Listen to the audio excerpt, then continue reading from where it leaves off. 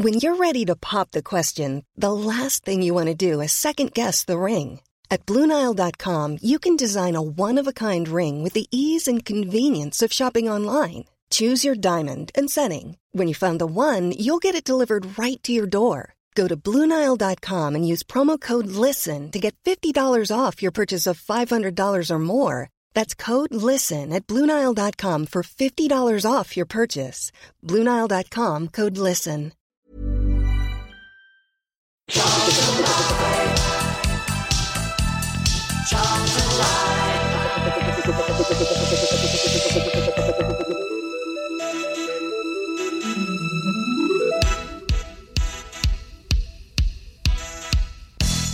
So, good evening and welcome to Charlton Live. This is the big match preview. My name is Louis Mendez and joining me online to look ahead to Sunday's trip up to Sincil Bank to take on Lincoln City. First up, we've got Mr. Lewis Catt. How you doing, Lou? Yeah, good mate. How are you? Yeah, not too bad. How's your week been? Yeah, it's been alright, mate. It's been alright. It's been bizarre, actually, because I think it's the first week in a while where we've not had a game midweek. So, a bit bored midweek. But, yeah, looking forward to Sunday. Yeah, looking forward to it. Our first game in the league with Lincoln since 1961. A man who I'm sure already knew that stat, of course. And Nathan Muller. How you doing, Nath? Yeah, not bad, mate. Not bad. Living the dream. Yeah, as always. As always. Yeah, how's your Football Manager save going? Because when I spoke to you last night, you were in bad spirits with that. Yeah, no, it was a bit of a nightmare, to be fair. I mean, I kept us up first season with that 2 games to go, and I'm about 9th now and about 15 games in, but Bose keeps coming out in the press saying that I'm overachieving and I'm going to fall away. So me and him are having a bit of a public war of words at the moment. So apart from that, and Johnny Williams, I had to release him because he turned down my contract, so I just released him. Yeah, because I was shocked to find out that you booted not only Lee Bowyer but also Johnny Jackson out of the club just to get the job. And Johnny Williams you let go. Not quite as bad as Tom Wallin, who we found out last night has spent just under £70 million on 4 years worth of Johnny Williams, including a £45 million transfer fee and his wages. So some crazy spending going on in that game. But your lack of respect for Johnny Jackson and Lee Bowyer in the virtual world is very disappointing, Nath. Well, I mean, with Bose, it was like, he started having a go at me, and I'm doing well at Charlton, Dan there. And I mean, Jacko, I offered him the under-23s manager role, and he said no. Well, that's a bit of a kick in the teeth. Yeah, I won't sack you. You can go and work with the kids again. But yeah, apart from that, mate, yeah, we're doing all right at the moment. It's a much changed team. Yeah, good to see that virtual Charlton is run just as badly as real Charlton. Anyway, so on tonight's show, we will be looking ahead, like I say, to that game with Lincoln City up at Sincil Bank on Sunday. Don't forget it's a Sunday because Lincoln they're playing Liverpool tonight on the night we record on Thursday. So hopefully they'll be knackered by the time we head up there on Sunday. We're going to hear from Mark Wiley from the Lincolnshire Echo. I spoke to him last night just to gauge how Lincoln have started this season. They've started it very well, just to understand from a Lincoln point of view how they're looking ahead to the game. We'll also talk a little bit about the takeover, I guess. Not too much in the way of updates, but we have heard from Thomas Sandgaard overnight on Twitter, try and delve into what he's talking about. And then, of course, a setback that we've found out is that there will be no fans in stadiums for the foreseeable future. That game against Doncaster last weekend looks like it was a bit of a one-off, unfortunately, so we'll chat about that as well. So let's head straight into takeover talk. I guess that is the talk of the town at the moment, Lewis. We're all eager waiting for updates, but last night there was, Thomas, again, he spoke to a newspaper at the start of the week. He spoke to The Sun, saying he hoped to get the deal done Monday, Tuesday. I mean, I've learned to sort of take that with a bit of a pinch of salt, unfortunately. And you can't, obviously, knock Thomas's enthusiasm for getting the deal done, but it's always the same stumbling block that we come to. And this is what Thomas has said on Twitter last night. Wanted to give fans an update. Discussions have been moving forward positively so far. However, the property piece remains an obstacle. If we can't agree immediately, the players we have lined up to sign will go elsewhere, and that would ruin our season. I personally don't want to be part of a scenario where we cannot sign the players lined up.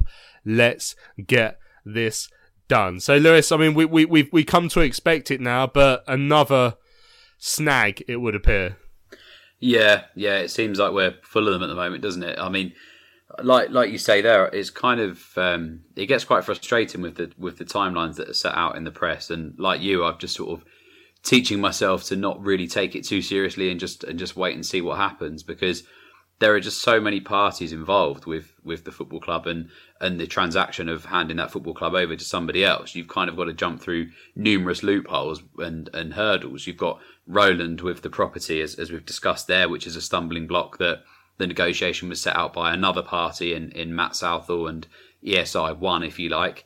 And then you've got the obvious injunction going on from ESI 2 with Paul Elliott and the Lex Dominus party thing that's going on there. So there are so many people involved that it's just one big mess, really. And I really do appreciate Thomas's enthusiasm and he's been to the games, he's been present on social media, he's been open talking to fans on many different platforms, which is, it's positive and it's something we've always wanted from a potential owner. But the problem with that is people's expectations are raised, because we've had our hands burnt so many times with this, and we had it with Southall when he came in. He was sort of the personality, and he was with the fans, and he was spending time with the trust, and you're seeing everything positive from an outside. And then obviously we all know how that's ended.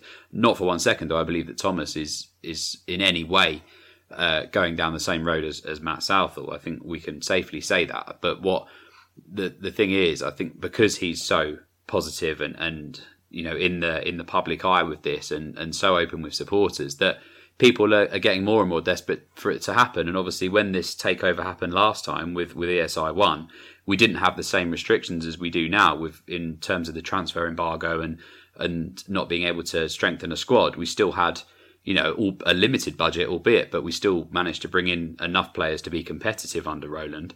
But now we're in a far worse position than we were, and we have no way of bringing players in. And we saw on Saturday against Doncaster just how much that is affecting us, because ultimately the numbers aren't there, and we're going to really struggle to compete this season unless something changes, and changes very quickly.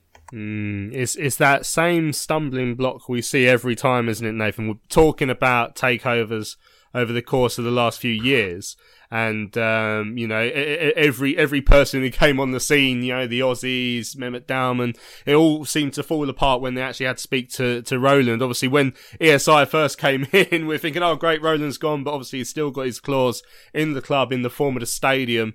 He has this deal, don't forget, between ESI 1 and himself, that much was talked about how there was a £50 million clause, but taking in various bonuses. And I was told today that goes up to £62 million. I'm hearing this thinking, wow, that's incredible. And then I was speaking to someone who's no longer interested in buying the club, but who did go into some form of negotiations with Roland today. I mean, they told me that they were planning it, or they made a bid of, you're looking at not too far off that £50 million, which as soon as I saw that, I was like, that's crazy. But Roland turned it down. So clearly, Roland seems to think, because he has this deal with ESI 1, who would never in a million years have been able to pay that, in his mind, that is what the value is worth. And he's a stubborn old git, isn't he? And I fear that he's really going to drag this one out. I mean, we've been saying it for years, Nath. Surely he has to see sense at some point, but it doesn't look like, judging by what Thomas said last night, that we're quite there yet. No, I mean, with Roland, he's, like you say, he's hanging on to it because he's got, he's got a bit of paper or a contract or whatever to say that he's going to get this money from whether or not they can pay it or not. So if he's going to sort of go back on that and then agree a new deal, he's not going to agree to a deal that makes him worse off, so to speak. I think buying a club, it's pretty straightforward because you're just it's more of the operational stuff, and it's the cash flow, and obviously just making it that we can fund ourselves. Really, the problem where it all comes about is when you're looking at assets, and the stadium is an asset, and that's what's worth a lot of money, and that's why he's going to hang on to it. But like you say, it was always going to be this bit that's going to be a sticky point. It's never going to be for the club. It's not like we're full of we've got loads of investors that are outbidding each other to buy the club, and I think that's what the problem is that you've got one seller, one buyer, and if there is a sticking point, then something's got to give somewhere, and it's either in theory, Roland drops his price, or he goes back on his deal that he's already got, or Thomas overpays the odds somewhat, or the other way is that he buys a club and then lets Roland keep the asset, and then he has to rent it or whatever. It's similar to what Rondo's done at Palace, but I mean that's not economical for Thomas. Yeah. Well, and doing it that way, I mean, the only thing I'm not sure if I've got this wrong, but surely if you buy ESI, then you buy that agreement. So if you buy the club and ESI, and ESI has this £50 million agreement with Roland already, well, surely it'll get to a stage where he will call that in. Maybe I've misunderstood that, but there's absolutely no need for Roland to renegotiate if you've bought ESI and therefore the deal that comes with it. That's the way I understand it. If someone can message me and tell me I'm wrong on that, then feel free. But it's tough, isn't it? I mean, Thomas had talked previously, Nath, as you said, about maybe doing a deal for just the club and not the stadium. But if that was possible, and obviously we haven't even mentioned so far this evening, of course, the injunction that presumably is stopping that still. It just goes to show how complex this deal is and why it's dragging on and on and on, and we're getting closer and closer and closer to when that transfer window is going to close.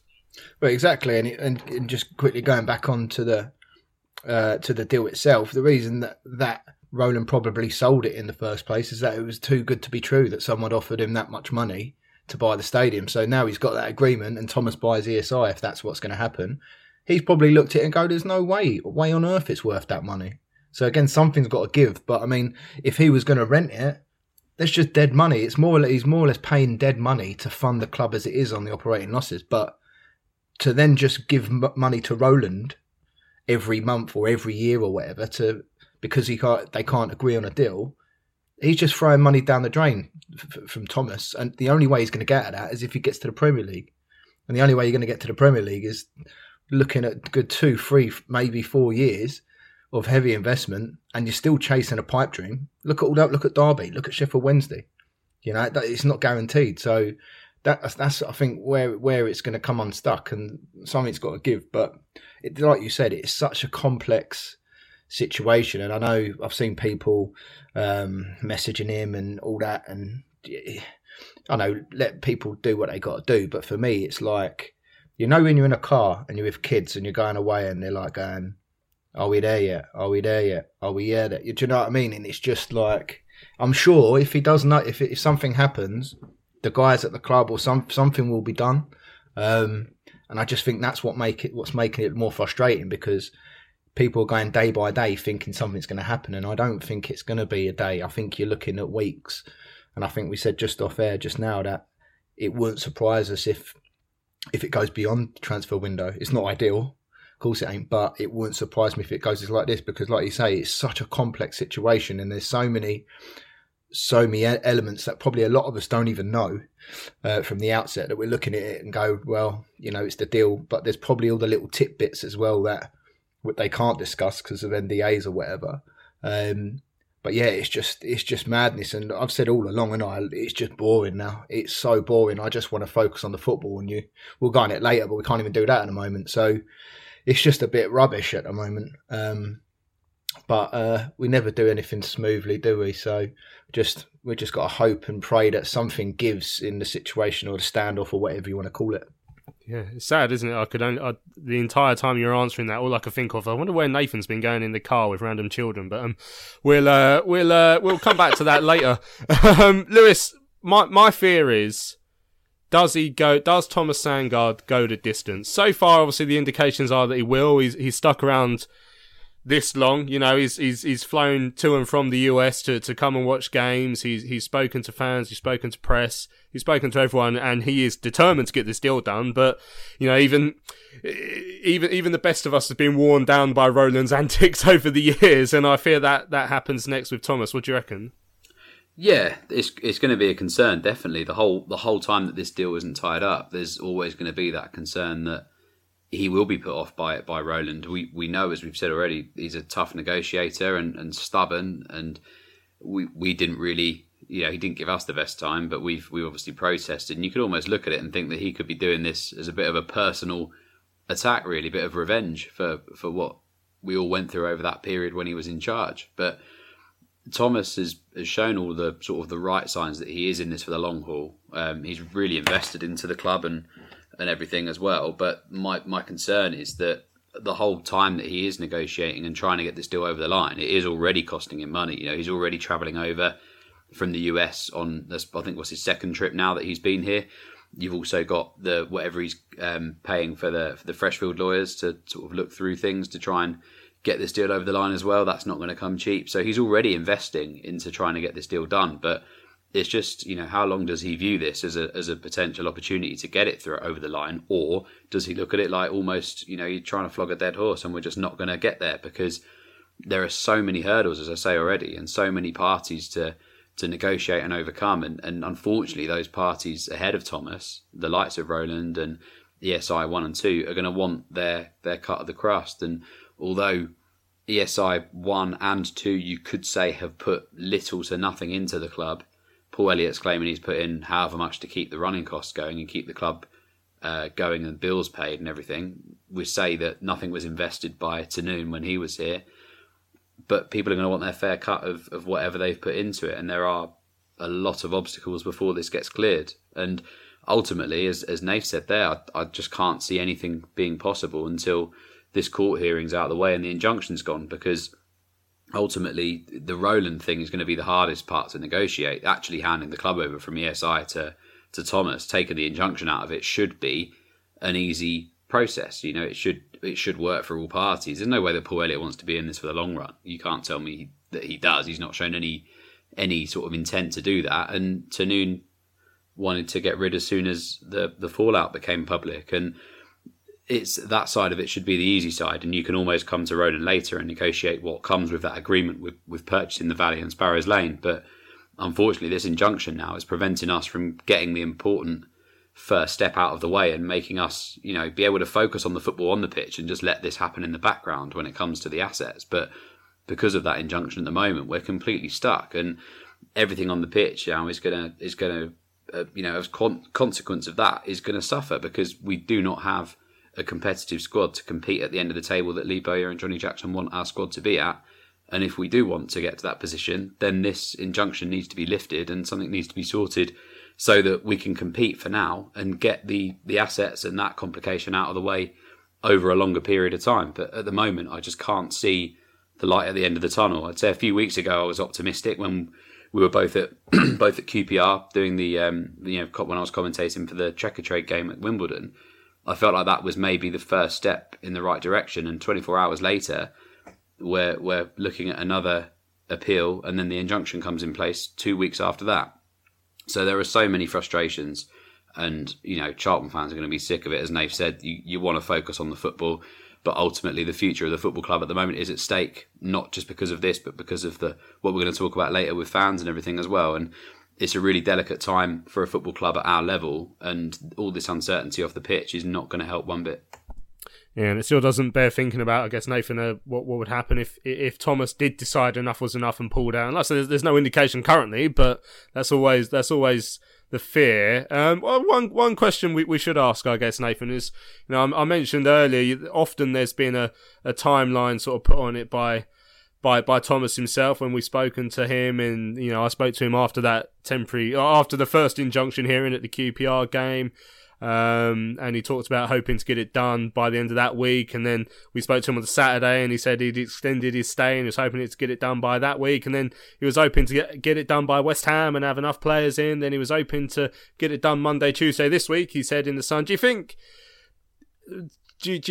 Thomas maybe ought to stop saying that, because it's getting the people maybe more concerned? I mean, this is the first time today or last night, it's the first time where he's sort of talked about something being a real obstacle, and not said, but we'll still have it done in the next few days. Do you think Thomas would be wise to maybe just sort of tone it down slightly and just keep things a little bit more realistic? Or do you think that might be just the American in him, the Danish American in him? He's get up and go, get everything done in the next 5 minutes.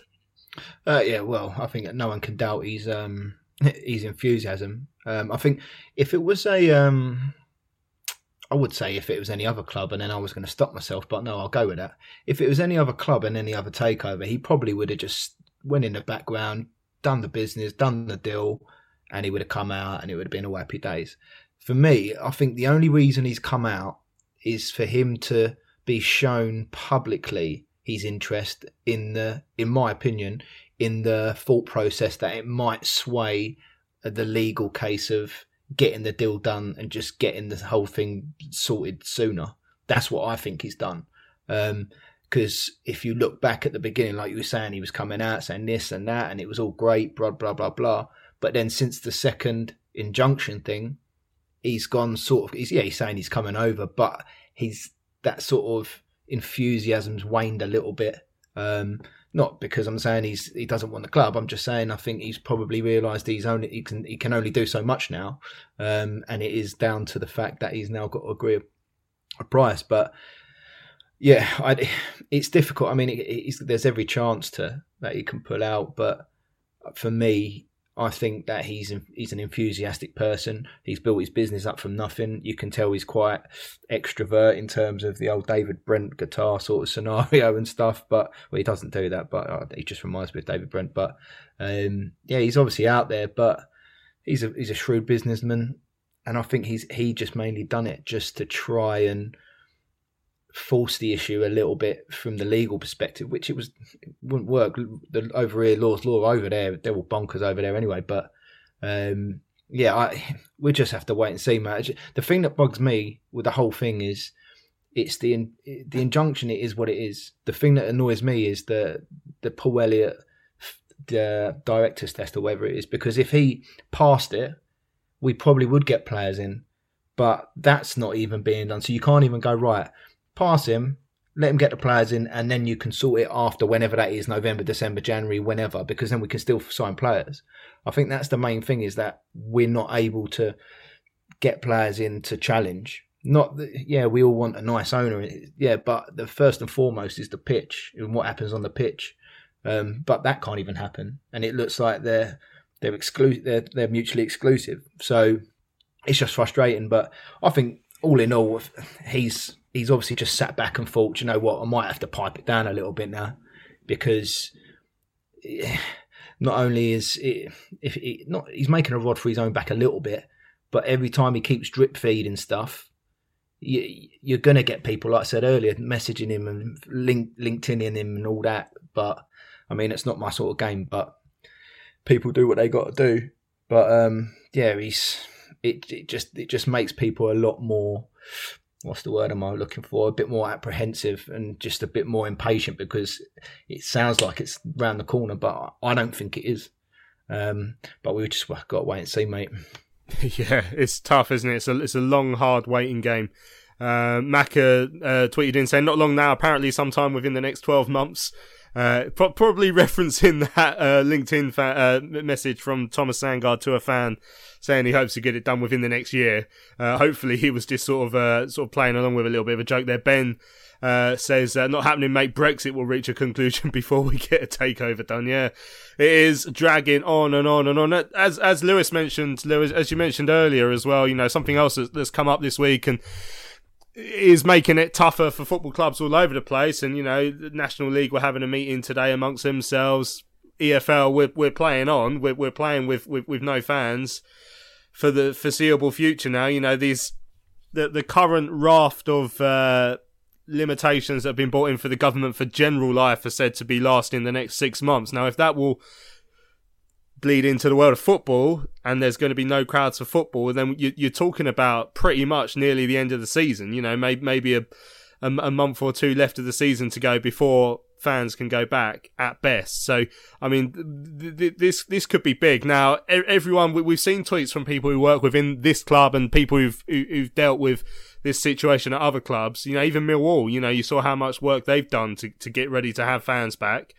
And it's all gone up in the air. Now, it does sort of pose the question that, is it unfair that, you know, you can go into a pub pubs have done their work as well. You know, I've been to a few pubs since they've reopened, and there's you know, shields up, there's social distancing, you know, the Hilltop up at Sidcup. I've never been in such a regimented pub. It was really well organised. There's a few different ones. that means they've been a few different rules they've brought in that means they've been able to get people in. Now football can do this, and it's effectively outside as well. So it does feel, Lewis, that it's a little bit unfair, and perhaps the rules could have been a bit more targeted. Definitely, I think that the decision has been rushed in a bit of a panic with the strengthening of restrictions again. I think that going back to Saturday, really, I haven't felt safer in an environment post lockdown than I did at the Valley on Saturday. I thought it was extremely well organised. I thought the staff did an incredible job considering the short turnaround they had. There was everything that you would need to feel COVID secure. You had temperature checks on the way in, social distancing in the queues. The concourses were closed, all but the toilets. There was a social distancing queue in there. The seats were well spaced out, and you wore a mask for 90 minutes. So I don't understand why you can sit in a pub and watch a game for 90 minutes until 10 p.m. with, without a mask on in a group of 6 on a table, probably not 2 meters away from the table next to you, inside, but you can't sit outside where it's less likely to catch it anyway with a mask on watching your football club. I think that this all roots to football fans being tarnished with a brush, that we cause trouble and we can't be trusted. And I think Saturday shows that football fans can be trusted because they are so desperate to get back watching their football clubs and getting back to a bit of normality on a Saturday, that you'll do what's required. There wasn't a single bit of Saturday where you looked at any supporters and thought, maybe they're taking it a bit overexcited, standing up, jumping around, no mask on, seeing friends. There were so many people there. I saw Tom, but I didn't. We were sat completely separately. I wasn't standing, not even one person away from him chatting and catching up. We were chatting from a safe social distance because that's what the club needed in front of officials to get this over the line. So you just feel like all that hard work is going to get put to waste, and there's no way that this can go on in a football sense until March, because I heard an interview with Darren McAntony earlier at Peterborough that 19 out of the 24 clubs in League One could easily go bust. And to do that to an industry, especially in our country where the football ladder is so well built up, some of the clubs that are in League Two, League One, all the way up to the Premier League have huge followings, and they are huge football clubs, and they are part of people's everyday lives.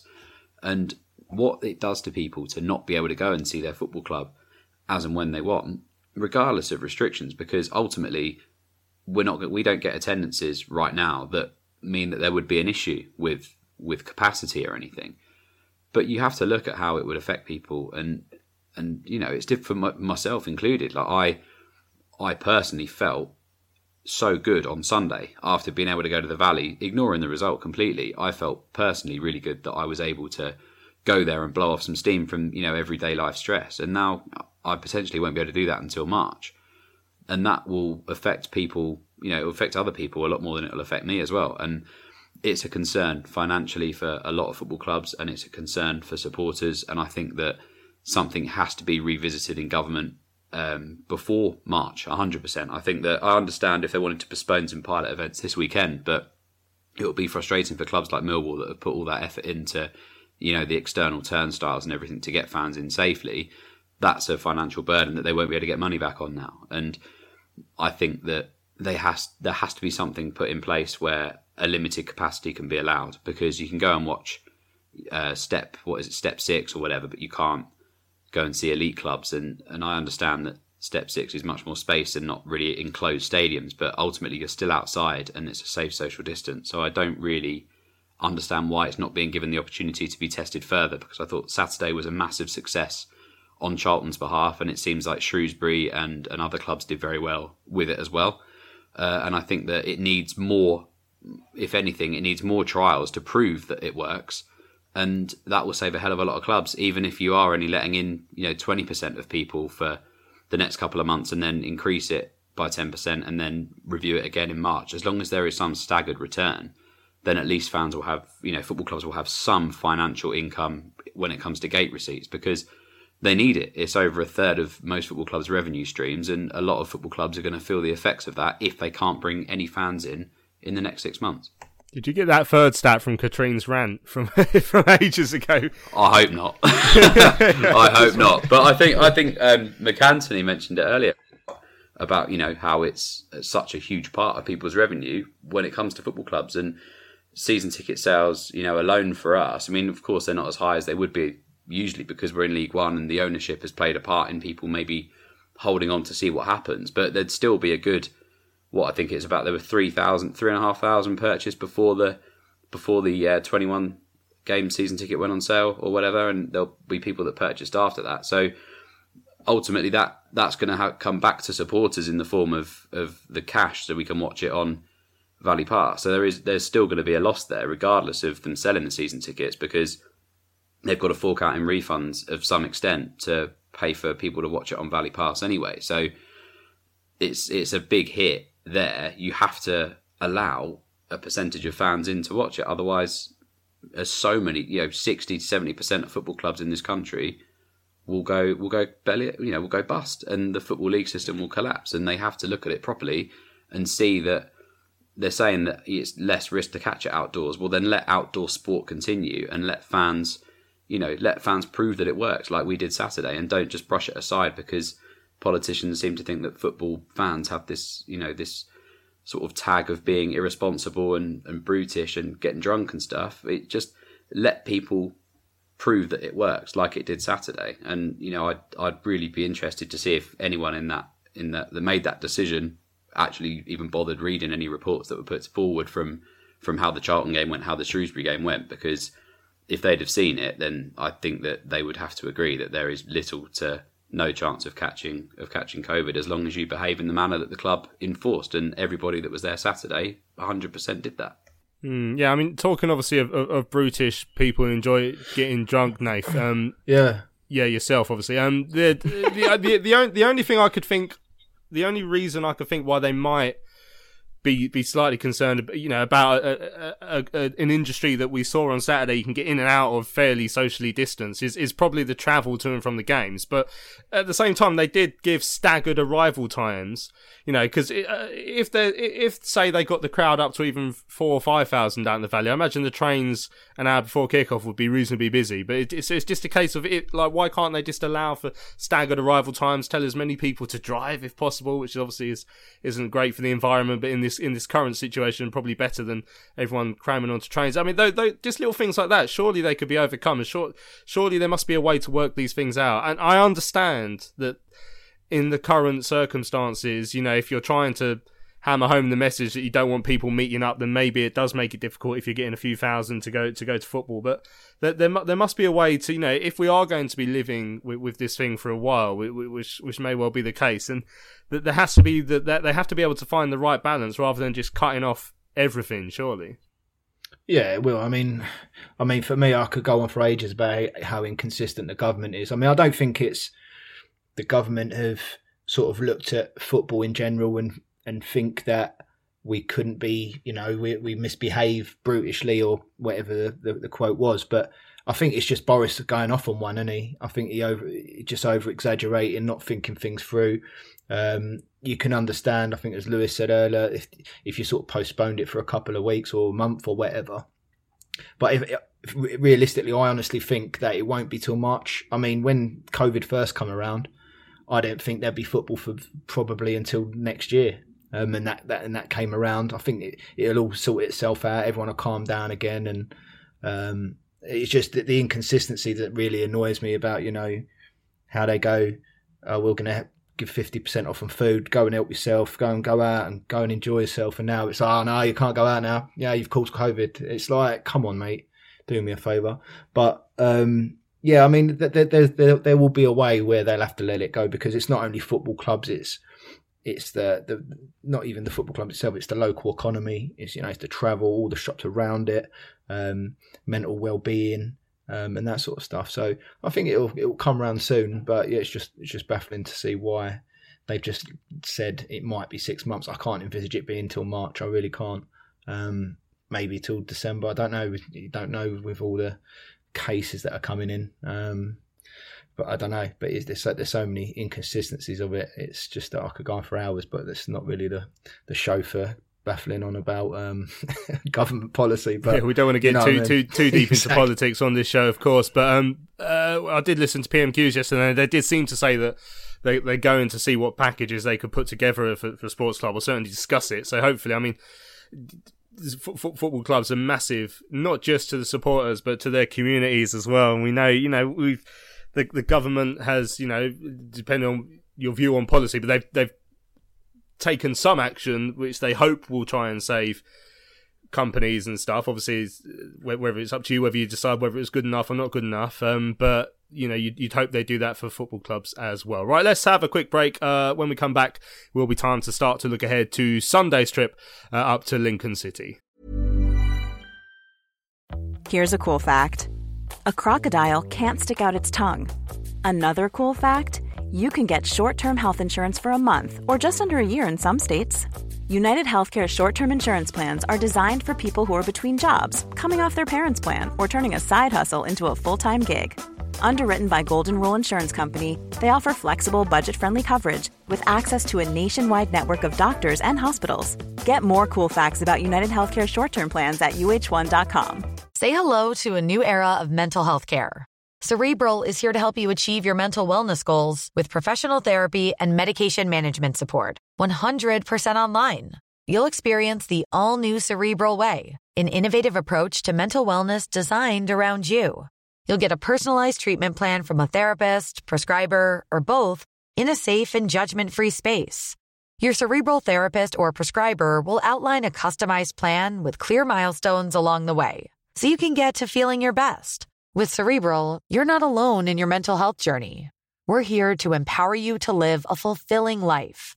So take that first step towards a brighter future and sign up today at Cerebral.com/podcast and use code ACAST to get 15% off your first month. Offer only valid on monthly plans. Other exclusions may apply. Offer ends July 31st, 2024. See site for details. Cullen trying to take his man on. Chip ball back across, Bowers there, Pearce is there, Bowers header, and it's Jones! Oh, he scores! Oh, Patrick Barr! You absolute German beauty! Woo! Dreamland! Charlton have scored! With seconds remaining! We've done it all! Get in! Come on! What a time to be a hero! Here at Wembley! Oh my word! Oh my word!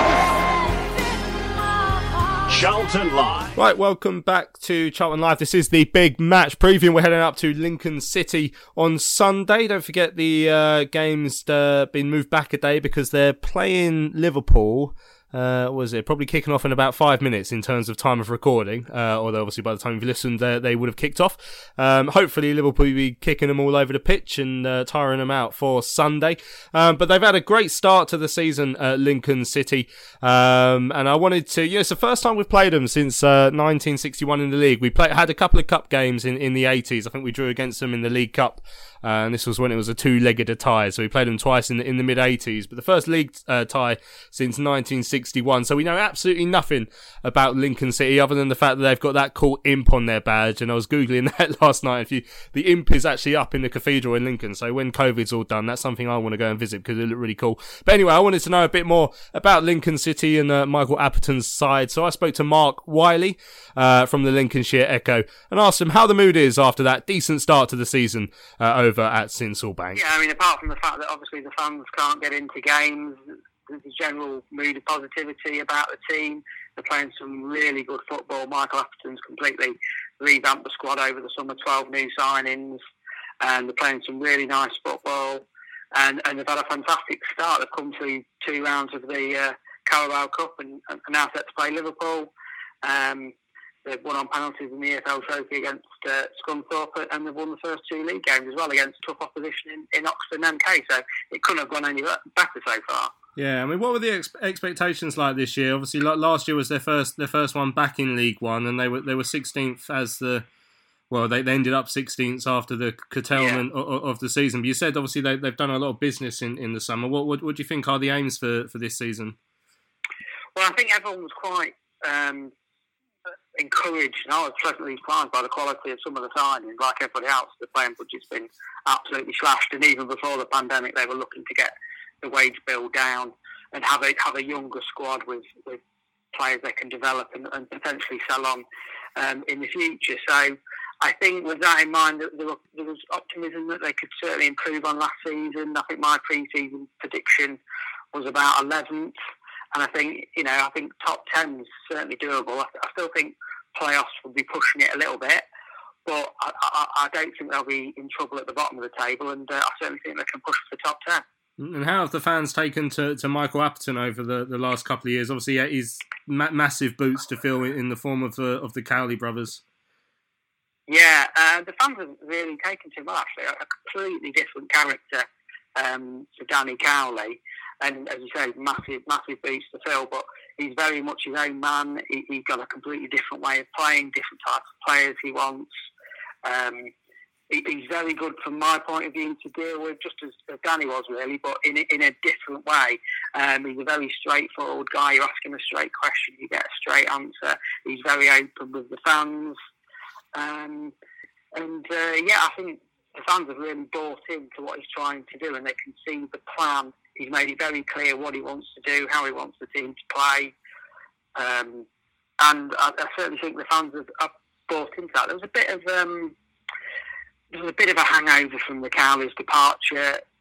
They were a bit up and down last season as Appleton brought in his new players and changed the style of play. There was a few peaks and troughs. They had some great wins at home. They beat Sunderland and Peterborough and Ipswich, but the away form was pretty poor.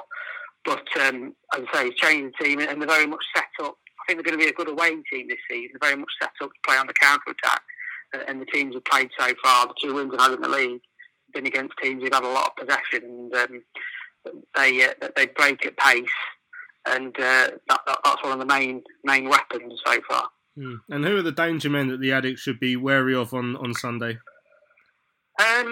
I would say Liam Bridcut's just come back into the side. He's kind of a talisman of the team.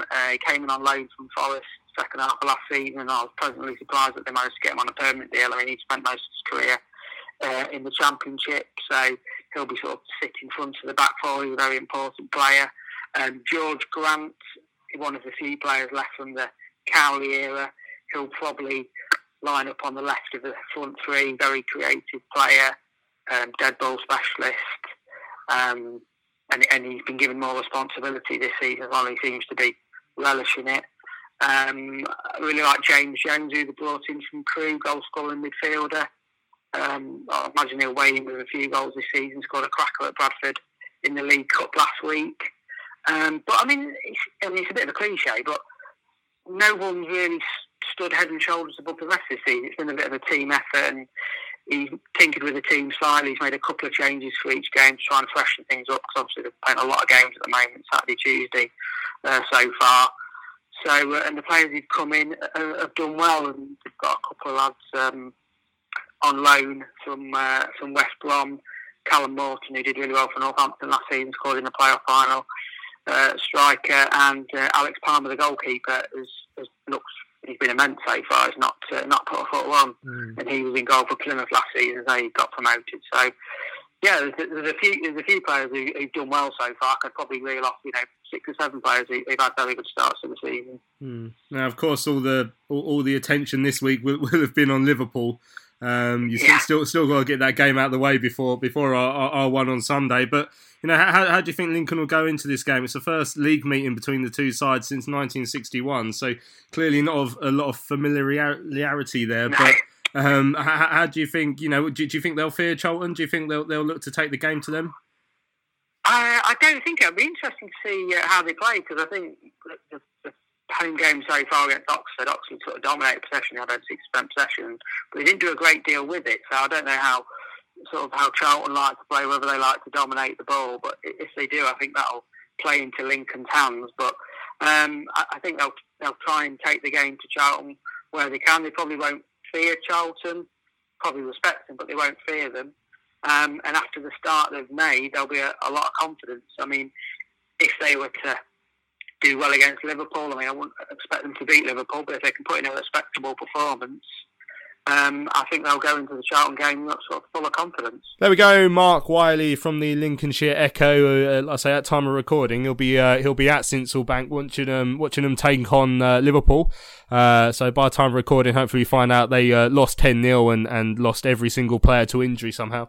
Obviously it's been a great start to the season, Lewis, for the Imps, and second season in League One. I imagine they'll be going into this game looking at us beaten by Doncaster last week with a fair bit of confidence.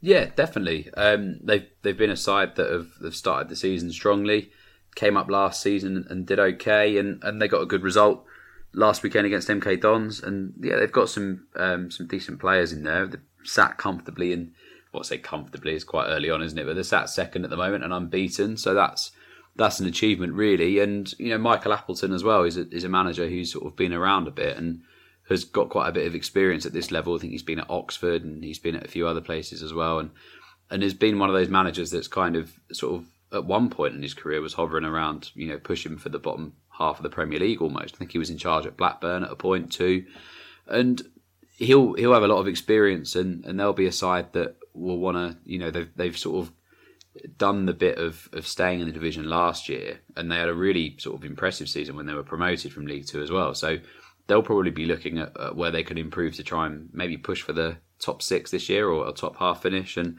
we'll have to sort of be at our best and play a lot better than we did Saturday. I think we had promising spells in the first half Saturday, but our defensive frailties were they were sort of there for all to see. Once we'd gone one down, we sort of fell apart. So we're going to have to try and bounce back. I think that at least they're playing Liverpool tonight. I mean, there'll be some tired legs in that Lincoln squad on Sunday, and hopefully we'll be in a position where we can go out there and try and get something out of the game. Because the first performance of the season against Crewe, I thought we looked quite good, and it's just I think I don't think the pressure of having the fans back in on Saturday really played a part. I just think that Doncaster were better than us overall. So there'll be a lot of work done this week, and I think at the moment in terms of changes we can't really make a huge amount because we haven't got any players. So Bo will be sort of relying heavily on those players, kicking on and learning from the mistakes, and he'll want to see a reaction from the boys on Sunday, and hopefully we can go out there, grind out a decent result.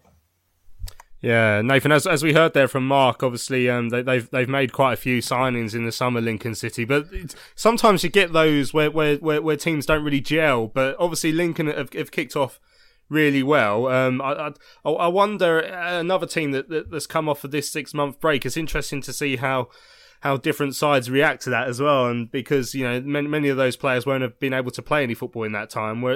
Do you think us actually playing in that time has made any difference at all to how we started and how other teams have started? I mean, I don't think results have really stood that theory up, but do you think that could have an effect?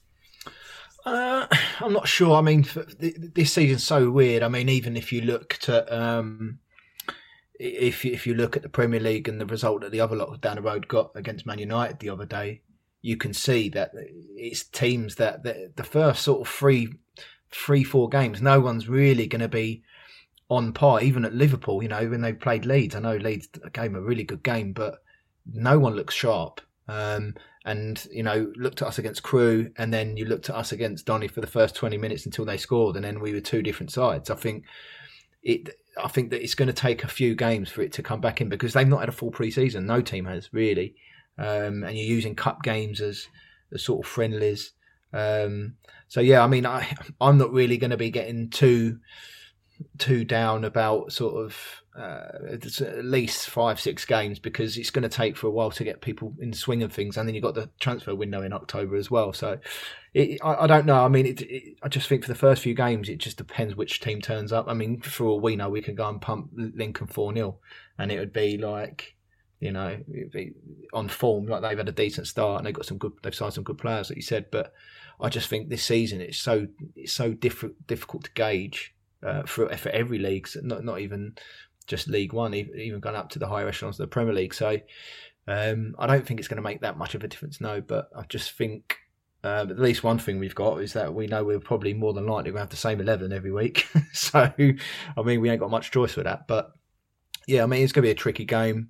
But I'm not really going to delve too much and start jumping out of windows yet until at least 5-6 games in, maybe after the Sunderland game, get that one out of the way. All right, so you've penciled in when you plan on starting jumping out of windows. It's got to that stage already. I prefer early lockdown when you were just staring at trees. But talking to the trees, won't I? Yeah. I imagine you still do that. But no comment. I actually bought myself a ladder this week purely so I can go and cut down the top of my tree. But I won't get into the excitement of me buying a ladder this week. It did arrive today though, and I was very excited because I've never owned a ladder before. But that's one of the things when you move house and you actually Amazon have your own Prime, tree. mate, isn't it? It's great, Amazon Prime. Yeah. Amazing, Excellent. Yeah, and now I'm the proud owner of a ladder. Anyway, let's get away from that excitement, Lewis, and concentrate on the game again. I mean, Nathan mentioned it there, Lou, that obviously, but we haven't got much room for manoeuvrability at the moment. Bo was scathing, wasn't he, after the game against Doncaster? You would have heard it on Sunday's pod about how almost as if the players are getting a little bit too comfortable because they know there's not really too many of them who can be dropped, because otherwise Nathan will be in the team basically, jumping out of tree injuries or not. So it's time for those players who perhaps would have been dropped to react, I guess, this week. That'll be what Bowyer's hoping for from them.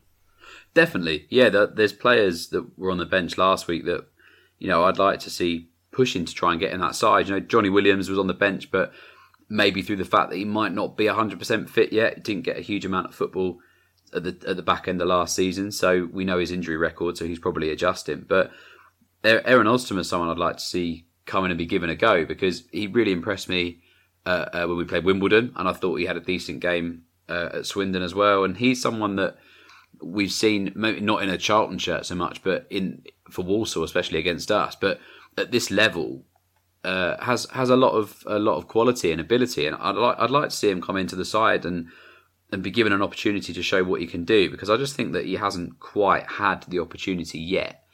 But when he first came in, you look back at the Forest game last year, almost over a year ago now, he was unbelievable. I think we were in general that game in the first half, but he looked really, really good. And given, we all know that he's quite short and he probably can be knocked off the ball quite easily, but he does find these little pockets of space, and he can score goals, and he can open up play. He's a good passer of the ball. I'd like to see him given an opportunity, and I just think that there is room in there. I don't think anyone can really feel safe in that 11, regardless of the issues with the squad size. I think that there were a few below par performances on Saturday. I can forgive Pratley because he's been played out of position and he's been so reliable for so long. I thought Ben Purrington was beaten too easy for the John Jules goal. I thought that Alfie Doughty probably had his worst game in a Charlton shirt. I thought he looked a little bit off it. I didn't see a huge amount of Macaulay Bonne either, and we're looking for him for goals. Really, I was impressed with Connor Washington. I think that's 2 and 2 for him. So I think that he's settled in quite well, and Alex Gilbey had a couple of good opportunities as well. So I'd say that those two have done themselves no harm whatsoever. But I think with Jake Forster-Caskey potentially, Albie as well, and Alfie could maybe see some time out of the team this weekend if he does really change it up. I do think Alfie's probably too important to take out at the moment, but his performance on Saturday wasn't to the levels that we've grown to see from him so far. So whether he drops out and Johnny maybe starts on the wing, or if he gives Oz a go as well, I think there are changes to be made. But as you've touched on already, we really haven't got a huge amount of options. So he's not going to ring any wholesale changes. Maybe he'll look at changing shape to try and make it work for the personnel that might have missed out on Saturday. But ultimately, we've got a squad to work with, and it's not a big one. So any changes really are going to be kind of minute, and we're just going to be relying on those players coming off the bench and making an impact and trying to stake their claim to get a starting spot more often. What about Charlie Barker, Nath? What do you reckon? Obviously, he started so well, but 17-year-old, we don't want to be overplaying him at this stage. Had his most difficult game yet against Doncaster, where obviously he scored the own goal. He started off okay in that game, but then as Doncaster started to take control of the game, then he, along with everyone else in the team, faded. I'm not saying he played particularly badly, but we were under pressure in that game. And as we said, he went on to score the own goal. And in any normal circumstance, you don't keep a 17-year-old in the firing line for too long. I'm just trying to work out if he did take Charlie out, maybe Prats could drop into the defence. And then there's, there's the likes of Levitt or Lapsley, or even Vennings or Stimmer who can all come into the midfield. So that there are choices on that bench. Along with Johnny Williams as well, actually, who could fill some gaps around his. Do you think that's a decision, Lebo, you may have to make? He might have to, because, but then again, unless you play Lapo there, it's hard for him, really. I mean, with Charlie, it's right. I mean, we're coming up again another team who are really aggressive, really physical. We've got some big players in there, like Joe Walsh and Jason Shackle, and they've got some big players. So you don't want to, and especially after last week, scored an own goal. It's so easy for a kid that young for him to crumble. So it's a case of now, does he take him out and protect him, or does he go sink or swim? And I think the problem with playing Charlie at right back, which it feeds into for me, in my opinion, is that the Oztumer problem, which I've said many times how much I like him as a player, but the difficulty is when you play against teams who play with a box and they'll mark him out the game, what they'll do is they'll just force you out wide. And then if you look at our fullbacks offering our width, which is Ben Purrant, who don't like going forward or can't do anything going forward, in my opinion. And then you've got Charlie Barker, who's a natural centre-half. So what you saw on Saturday is Doncaster just let them two have it. Go on, then do what you got to do. And what did they do? That's come back every time.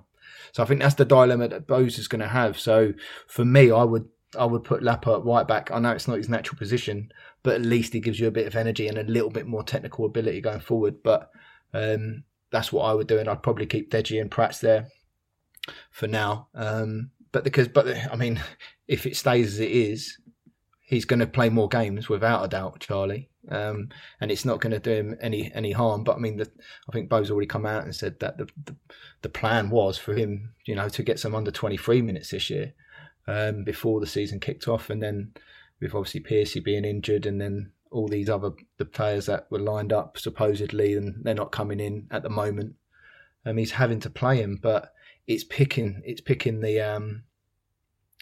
games that he can play, because we've got no natural right back. I know Charlie can play there, but if you've never been a natural right back, it's hard to just slot in there, So it's a difficult one for Bose, but what else can he do? There's not much else he can do. So the only thing I can think of is they have to play Charlie in the games that he probably think he's got more chance to win in his individual battles. Because if he gets bullied and he's not playing well, what are you going to do? Just take him off? You know what I mean? I mean, what if you're 2-0 down after half an hour and he's getting bullied, push left, right and centre? You're just going to bring him off after half an hour? It's not going to do him any good, is it? So I think he's just got to be careful with Charlie. But I mean, Charlie showed sign of being very comfortable, being assured, the Crew game and the Cup game. But I think it's just Bose picking the right times for Charlie to play and where to play him. Excellent stuff. Right, a couple more tweets came in on the game. John Cooper said, obviously you want the lads to get 3 points, but in my mindset, the matches and results at present pale into insignificance at the worry of the club going under if a deal cannot be reached to rid us of the poison we've endured for far too long. Yeah, good point there, John. And MICFC says, I'm sure that Bo will just watch tonight and then copy what Jurgen Klopp does. Can't see a problem. We've both got the same depth in our squads. Well, at least we've got the same colour shirts. Yeah, I think we could only wish to have the same depth that Liverpool have. They're playing Virgil van Dijk in a cup game at Lincoln. They're obviously taking that one quite seriously. Right, we've almost run out of time on the big match preview. Let's just get some predictions then ahead of Sunday. Nathan, how do you see it going? I reckon I'm going to go for a 1-1 draw. Yeah? Better than nothing? Yeah, better than... It's not the most positive of results, but I think... after the performance that we had after when they scored, because I think before Doncaster scored, I thought we were absolutely brilliant, and it was we just seemed to lose our heads after that. But I think if we come out and start fast, it should be all right. I think if we start shaky again, because they're on and up, depending on the result tonight. Imagine if they get a draw or something tonight. Imagine what they're going to be on cloud 9. They'll have another 110% if that's possible in their tank. Well, they've just gone 1-0 down after 9 minutes. Actually, Shaqiri. So yeah, batter them, Liverpool. Do them, go for the kill. But yeah, I reckon we'll get a nice little 1-1 sort of cagey, aggressive away performance. Nice. And Lewis, how do you see it going? I think it's got a draw written all over it. I think they'll be tired from today, but I think they'll probably have enough they'll go 1-up on us, I think, and we'll fight back in the second half and equalise. But I'd take a point, to be fair, because they've started strongly. So yeah, I'll go 1-1 as well, actually. Excellent stuff. Right, we've come to the end of this week's big match preview. Thanks to all of you who have listened. Don't forget, we'll be back on Sunday. It won't be me because I'll be making my way back from Lincoln, but Tom will be hosting Sunday's pod with all the the reaction hot off the press from the or it could be hot reaction depending on who's doing it, I guess. Hot off the press, the reaction from the game at Lincoln. So don't forget to get your tweets and emails in after the game because Tom will read them out on the show, so make sure you do that. Thank you to Nathan and to Lewis for joining me on this week's big match preview. No worries, mate. A very hot big match preview, if you don't mind me saying so. I've been Louis Mendes. Thanks for listening. Charlton Live will be back here on Sunday evening. We'll see you later.